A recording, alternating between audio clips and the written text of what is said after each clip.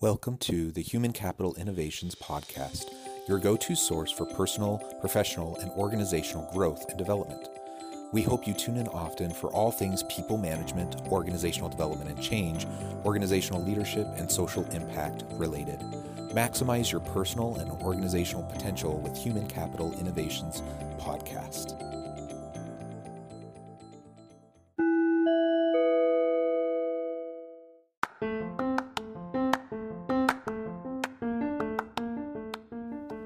Welcome to the Human Capital Innovations Podcast. In this HCI podcast episode, I talk with Rosie Ward about rehumanizing the workplace after COVID, civil unrest, and a fractured economy.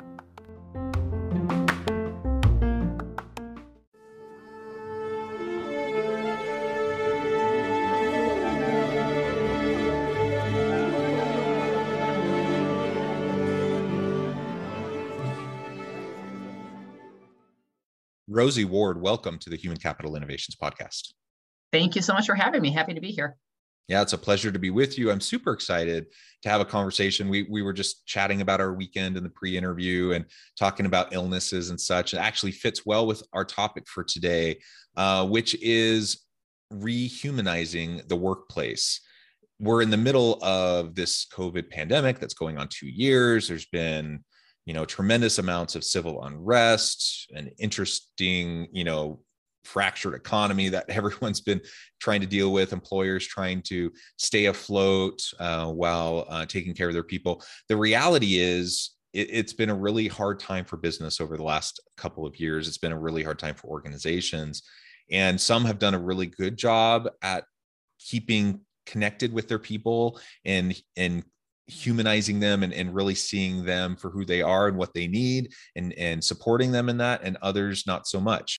For those that have been doing it well, we're going to try to reinforce that through some of the conversation we have. And for some who haven't been doing it so well, we're going to talk about what we can do to go about rehumanizing our people and rehumanizing the workplace to make sure it's a thriving, optimal environment, a healthy environment that everyone can, really be successful, both for themselves personally, for their teams, as well as for the organization. As we get started, I wanted to share Rosie's bio with everybody. Rosie Ward is a nonstop powerhouse, sought-after speaker, writer, coach, and accomplished consultant. She has spent more than 20 years in worksite health promotion and organizational development, blending the disciplines to work with executive and leadership teams to enhance effectiveness by shifting thinking patterns. Rosie has a PhD in organization and management, and she uses her extensive knowledge to help organizations develop and implement strategies to create a thriving workplace culture that values and supports well-being and the unique intrinsic needs of employees. And I could go on and on and on with all of your accomplishments, but Rosie, anything else you would like to share with listeners by way of your background before we dive on in further? Yeah, no, I would just say that, I'm a lifelong learner and I just keep adding certifications and reading. And I just feel like this journey is never done. And I will just say that the more that I learn, there's nothing profoundly new anymore. It's just a reinforcer or someone saying it a different way, which is kind of reassuring that, there's no new breakthrough. This is human behavior. This is what happens when we're together in a workplace. And so, I keep learning more tools to kind of help support it. But I just think that the journey never ends, and the consistent theme comes up, whether it's this training, this tool, this book, of we need to have more human workplaces, and we need to really recognize what it means to be human so that we can own our own stuff. Yeah, I love it. So let's start there. Let's start about what it means to be human. If we're going to rehumanize, we need to know what it means to be human in the first place. So what does that mean to you? And then we can start to talk about, how we pull that together and reinforce that, sustain that kind of a culture within our organizations. Yeah. For me, what it means to be human is, one, you talked about this, like, do we know our people? Are we in touch with them? It is a core human need to feel like we are heard and seen, and to feel like we matter. And so we could go on a whole thing about that, but when you have people in society who have been diminished, who have not been able to be heard and seen and don't feel like they matter, it violates a core human need. What it means to be human is that we are neurobiologically hardwired to be in connection with other human beings. So when we are isolated from people, or we don't feel connected, or again, we don't feel like someone cares about us, even if we're an introvert, it's problematic, right? We are social species. What it means to be human is that we are also feeling and emotional beings, more so than logical. And so we have to recognize and look at how do we start to become more emotionally literate and emotionally agile, and how do we tend to that? And as workplaces, we also have to not only help people tend to that, but we have to tend to that. I think Brene Brown has a great quote in Dare to Lead where she says leaders can spend a reasonable amount of time tending to feelings or an unreasonable amount of time dealing with problematic behavior. And I think also what it means to be human is that we are messy beings and we get in our own way. We tell ourselves stories to make sense of our experiences, but a lot of times those stories are very self-limiting and help us feel safe, but they keep us very small from having the impact we want to have, from living a life we love. And so all of those things really make up what does it mean to be human. And so then when I think about from a workplace standpoint, are we honoring that and creating space for that? Or are we trying to make people into AI robots and forgetting that this messiness comes with it? And the more that our environment is disruptive and chaotic around us, the more that humanity is going to come through, and we have to help people process it and still find a path forward that's effective. Yeah. And I've definitely worked in workplaces in the past that really treated their people like they were just cogs in a machine, really just interchangeable. They just need a butt in a seat. Here are the processes, do these things.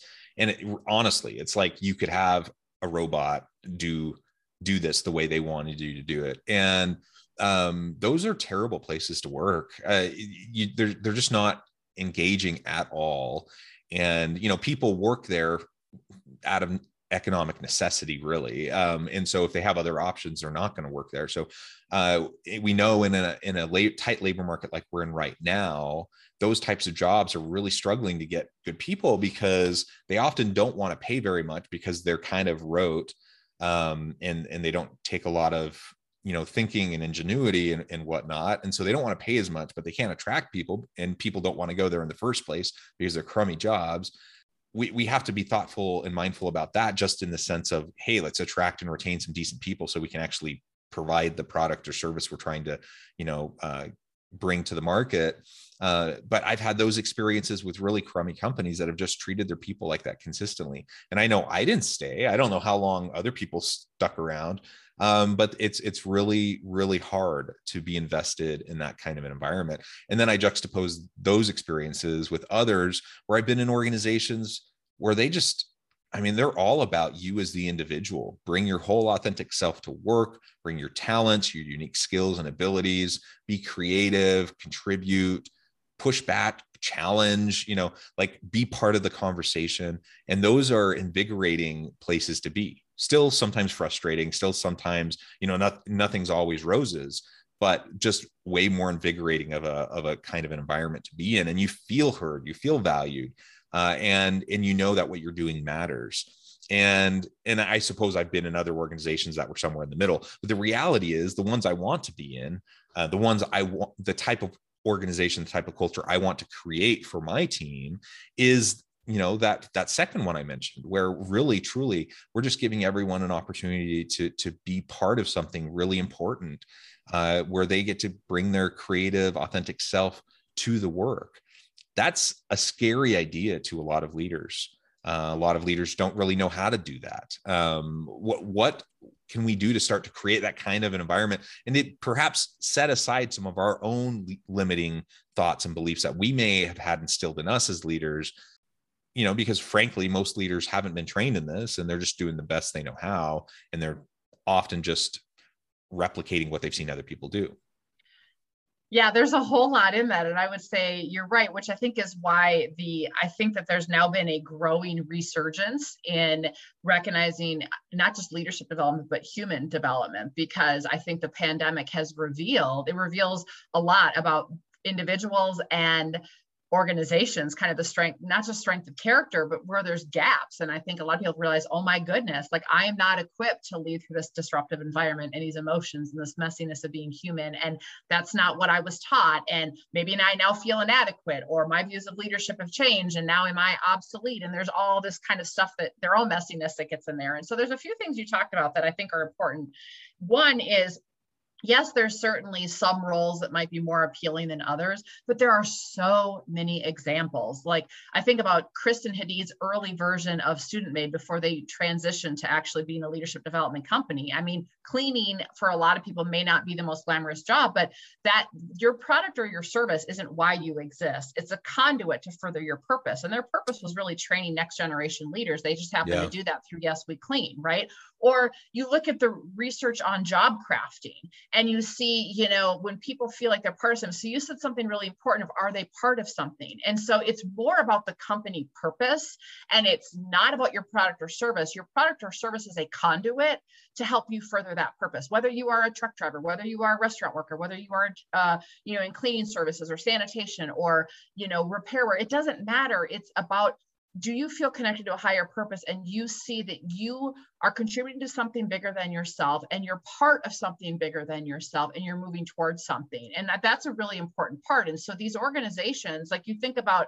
like, let's just take the hospitality industry, those that are struggling, I go to, it's not about the job, it's about their culture, because there are some that are not, right? And so why is it that in some of these types of work and types of positions, people, they're not going to put up with it anymore? I think the pandemic has had people rethink their priorities and re-go, you know, is this worth it? And my family's more worth it. And we've been through so much. And what do I want the next iteration of my life to be? And so I think what organizations can do is, first of all, just, you know, do you have a sense of your people leadership bench strength, and look at, you know, where are they actually equipped to do this? And where is it, like, there's nothing wrong, but like I said, I'm a lifelong learner. Like, we always need to constantly learn and develop. And there's something to be said for thoughtfully investing in your leadership in a way that helps them strengthen what's called the inner game of leadership. So emotional intelligence, self-awareness, emotional agility, that narrative we tell ourselves before we just go to skills, right? And are you helping them do that well?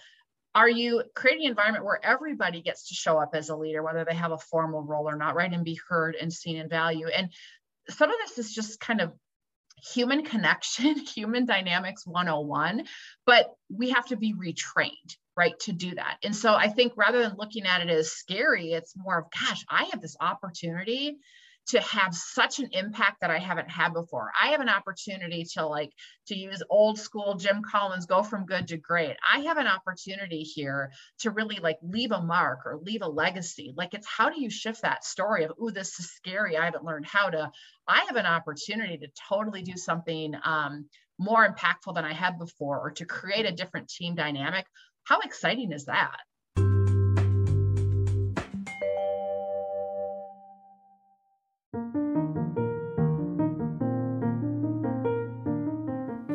Check out our new weekly LinkedIn newsletter, Alchemizing Human Capital, exploring industry trends via original research and interviews with executives and thought leaders from across the globe. We look forward to having you join us.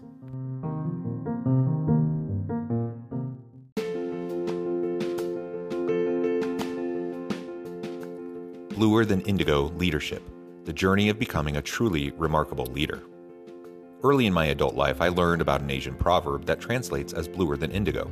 If you think about the color indigo, it is a brilliant, deep, and vibrant blue, what some would call the bluest of blues. To have something that is bluer than indigo is rare and truly remarkable. Contrary to popular myth, there is no one-size-fits-all or cookie-cutter approach to effective leadership. There is no silver bullet, no secret sauce, no go-to model that will solve all of your problems. The truth is, great leaders have all had their unique strengths and flaws, and have all had to discover and then pave their own distinctive path in their life's journey to fulfill their leadership potential. Bluer Than Indigo Leadership will help you discover your own path and explore those ordinary, everyday actions that will help you respond to an uncertain future and produce extraordinary results for your individuals, teams, and organizations.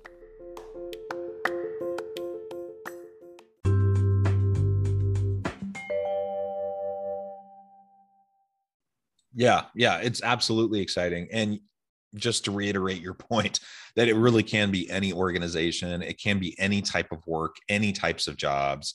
I like how you're focusing on the product or service being the conduit for the mission, the values, and the culture of the organization. I was listening yesterday to the most recent Josh Bersin podcast episode, and he made that point very well. He was talking about Starbucks and how Starbucks, what do they do? Are they just a coffee shop?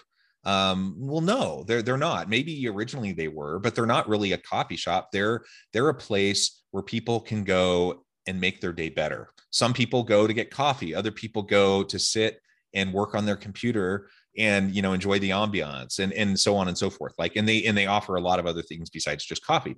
And so the reality is coffee is just one way that they go about fulfilling their mission. But that's not really who they are, what they're trying to do. And there are thousands of examples of companies that try to do this. And then there are thousands of examples of companies that don't do this or do it very poorly. And so absolutely focus on what your core mission and values are. And then whatever product or service you're trying to provide or create to add value to the market, that's the conduit to allow you to engage your people, to involve them and connect with them and have them connected to something more meaningful, more purposeful, more fulfilling. And that's, honestly, in large part, just that humanizing element is going to do so much to help you attract and retain really great people, and to help create a thriving environment where everyone can continually learn, continually create, continually innovate, and such, to help the organization succeed. Let's talk a little bit more. We've already kind of referenced COVID.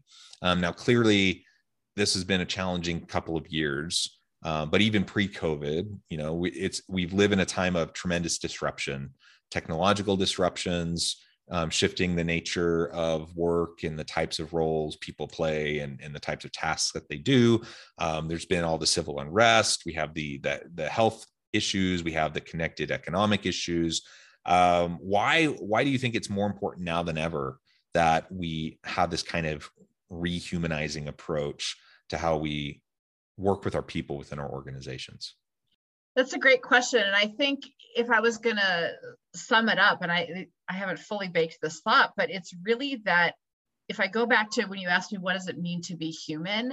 And here's the thing, when our core human needs and our humanity feels threatened, we unconsciously double down on self-protection. So you can look at all the different leaders in the neuroscience and neuro leadership space, and our brains don't know the difference between an actual physical threat and a perceived social threat. And so when you start to look at the collision of all of these things, if I feel like my status or my relationship or my certainty or my autonomy or these different things are threatened, it's an automatic response in the brain. I go into amygdala hijack, I fight, flight, or freeze. And so when you look at all of these different things colliding, so pandemic, hugely disruptive, puts people into fight, flight, or freeze. You're fighting about masks, they're fighting about science. I mean, I didn't know when science was an argument, but I guess, but we learn more, right? And you look at what's happening with the civil unrest and people being dehumanized because it makes it easier for me to diminish or belittle another group, right? Or, oh my gosh, it's really unsettling. I live in Minneapolis. That's where George Floyd was murdered. I remember, when it all started, and I just started to be so uncomfortable and lean into, oh my gosh, I'm a white female. I never learned this stuff growing up. Well, I can double down and go, oh, shouldn't teach that. Or I want to learn what's real because I need to understand, right? And so I think there's an opportunity to lean into curiosity and to lean into getting to know people as human beings, not this idea we've created, not this dehumanization filter story we've told ourselves. And so with all of this stuff happening, our common humanity is it's in our human DNA to get triggered, to use Brene Brown's language, to armor up and self-protect. It is in our human DNA to do that. And I really think that all of these issues we're facing are becoming worse and harder because people aren't recognizing that that's what's happening to them. And they're also not recognizing that that's what's happening to their colleague and to their neighbor. And so instead of going, okay, I have some work to do on myself. I have some work to do to lean into curiosity and understanding and empathy and listening. We're just digging our heels in and having temper tantrums and asserting our rightness and our self-protection. And you can't find a path forward when, I'm dead set on being right and someone else is dead set on being right. We can't be judging and righteous and be connected and in service at the same time. And so I think now more than ever, we're not going to get past this stuff or through this stuff if we aren't willing to get a little uncomfortable ourselves and, do some self-reflection, do some looking in the mirror, do some to Adam Grant, to unlearn and relearn. There's a whole lot of unlearning and relearning that needs to happen. And so if we aren't equipped with some skills of how do I do that, and we don't collectively do that, it's going to be really hard to find a path forward. And so I just think these are such important issues and such important times. And we have an obligation to our future. Like, I have a son who's 11. I want him to be in a safe, loving, connected world. Like, we have an obligation to those that come after us to find a path forward. So much of that dehumanization that you're describing, happening on social media, for example, it's not necessarily workplace driven, but societally, we're seeing this dehumanization and we just otherize people constantly. And we have all these unhealthy types of conversation, quote unquote conversations. They're not even conversations because nobody's really listening. People are just kind of shouting at each other via social media and then trying to do mic drop moments constantly instead of actually engage and better understand where people are coming from. Now, certainly then some of this baggage though comes into the workplace, like we bring it in with us. And for sure. Right. Because we're social animals. We tend to work with labels. We tend to, work with kind of, we tend to categorize and dump people into buckets, right? For whatever reason, for better or for worse, that's how we're set up. That's how we function, unless we know we're doing it and we can take a step back and try to keep ourselves from doing it. And so, there are so many unhealthy ways that we can try to categorize other people around us, all of which are essentially dehumanizing them, because rather than seeing them as a unique individual with unique context and experiences and challenges and opportunities and like all these things that go into shape that person and how and why they think the way they think, or how and why they do what they do, we boil it all down to some trite little thing. We label them, and then all of a sudden we say, see, they're stupid, and so now I don't even have to pay attention to them. Right? Yep. That's what we're constantly doing. Oh, we totally are. You know what? Every time this conversation comes up, I don't know if you ever saw the movie Avatar, but this is like what a dork I am. That back when it came up, I'm like, see, like the humans thought that these blue avatar people had no value, whatever. And the avatars have this line in the movie where they say, I see you. Like, I see you. I see beyond your human skin. I see you as, right? And like, you feel seen, right? That human. And so even though they're not human, they're these avatars. But anyway, it's just, it's what comes up. It's so easy to do that. And it's like, we're not listening. We're not seeing people. And we have to. I mean, our humanity demands it and asks for it. And I think, you think about this, you put a bunch of us together who maybe don't even realize that we're attached to our rightness, that we're armoring up, that we're self-protecting, right? We're just going about our days. So we don't even have the awareness that we're doing that. And now you put a bunch of us together in a family, in a community, on a team, in a workplace, and you wonder why some organizations are struggling more than others. Well, because we're not tending to the humanness that is coming from the outside world. And so how do we give a common language for people? How do we give them the tools to be more self-aware? How do we create a common language so that we can name it, we can own it, and we can help each and support one another to move past it, right?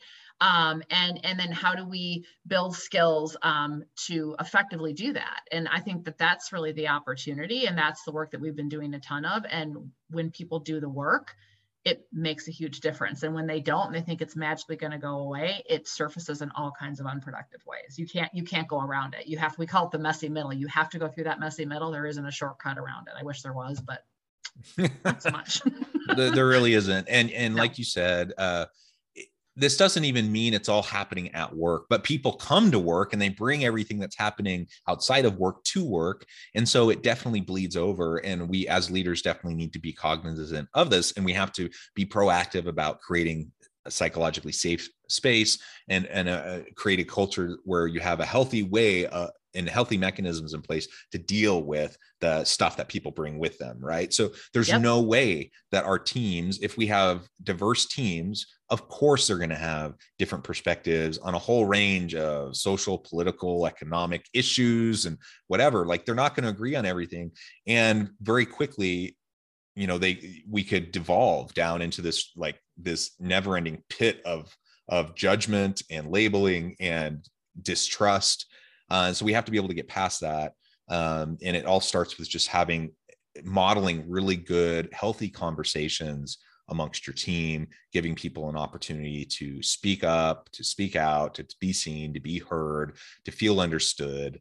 And even if you have people with vastly different points of view, with huge disagreements on even fundamental issues, if people can feel seen and heard, and they can feel that the other person values them, then largely we can get past it, and we can at least have some common ground and build upon the common ground. So we have you've said a couple times, we have our work cut out for us. This is not easy. This is tough stuff. But as long as we're focused on getting past like the people as widgets mentality, and people are human beings, we need to treat them as such. If we can get there, that's a great starting point. And then we can start to be proactive about creating that healthy environment. Well, Rosie, it has been a pleasure talking with you today. The time has flown by. I'm going to have to let you go here in just a couple minutes. But before we close, I wanted to give you a chance to share with listeners how they can connect with you and find out more about your work, your team, and then give us a final word on the topic for today. Thank you. Yeah, it's been a pleasure. I could talk to you for hours. So there's two different places you can find my professional brand website, drrosieward.com. I have a podcast there as well, Show Up as a Leader, and you can blogs and all kinds of info there. We have some courageous leadership programs going on.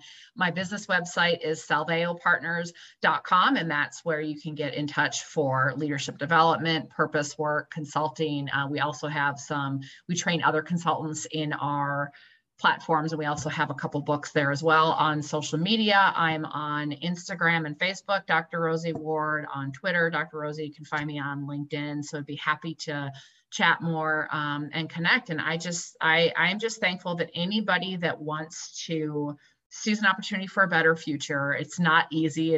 There is a messy middle, but I always say, one of my driving forces is building community, that this is not a solo journey, that culture is not the CEO's responsibility or the HR person's responsibility, it's everybody's. And I get so inspired by this community we've been building of, I'll just say, kick-ass leaders who are out there trying to create more human workplaces, and they inspire me each and every day. And so I just think more people that are out there trying to advocate for human workplaces, the better we're all going to be. I love it. Thank you, Rosie. It's a pleasure. I encourage listeners to reach out, get connected, find out more about what Rosie and her team can do for you. And as always, I hope everyone can stay healthy and safe, that you can find meaning and purpose at work each and every day. And I hope you all have a great week.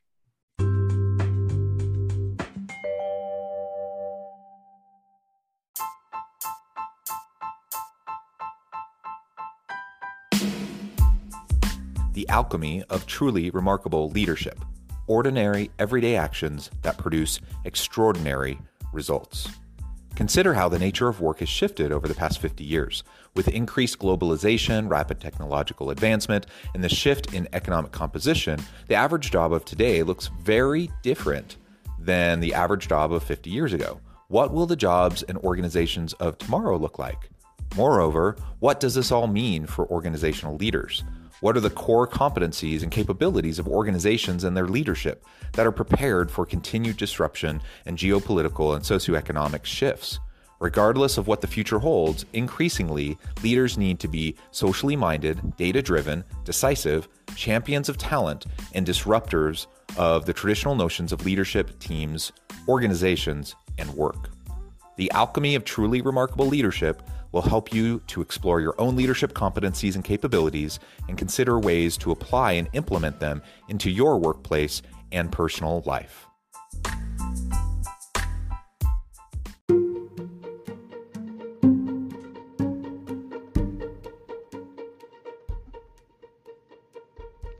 Check out Human Capital Innovations magazine, Human Capital Leadership. Human Capital Leadership is a free, interactive e-magazine with the mission to help individuals, leaders, and organizations find innovative approaches to maximize their human capital potential. We publish issues quarterly in August, November, February, and May. Take a look at the latest issue and let us know what you think.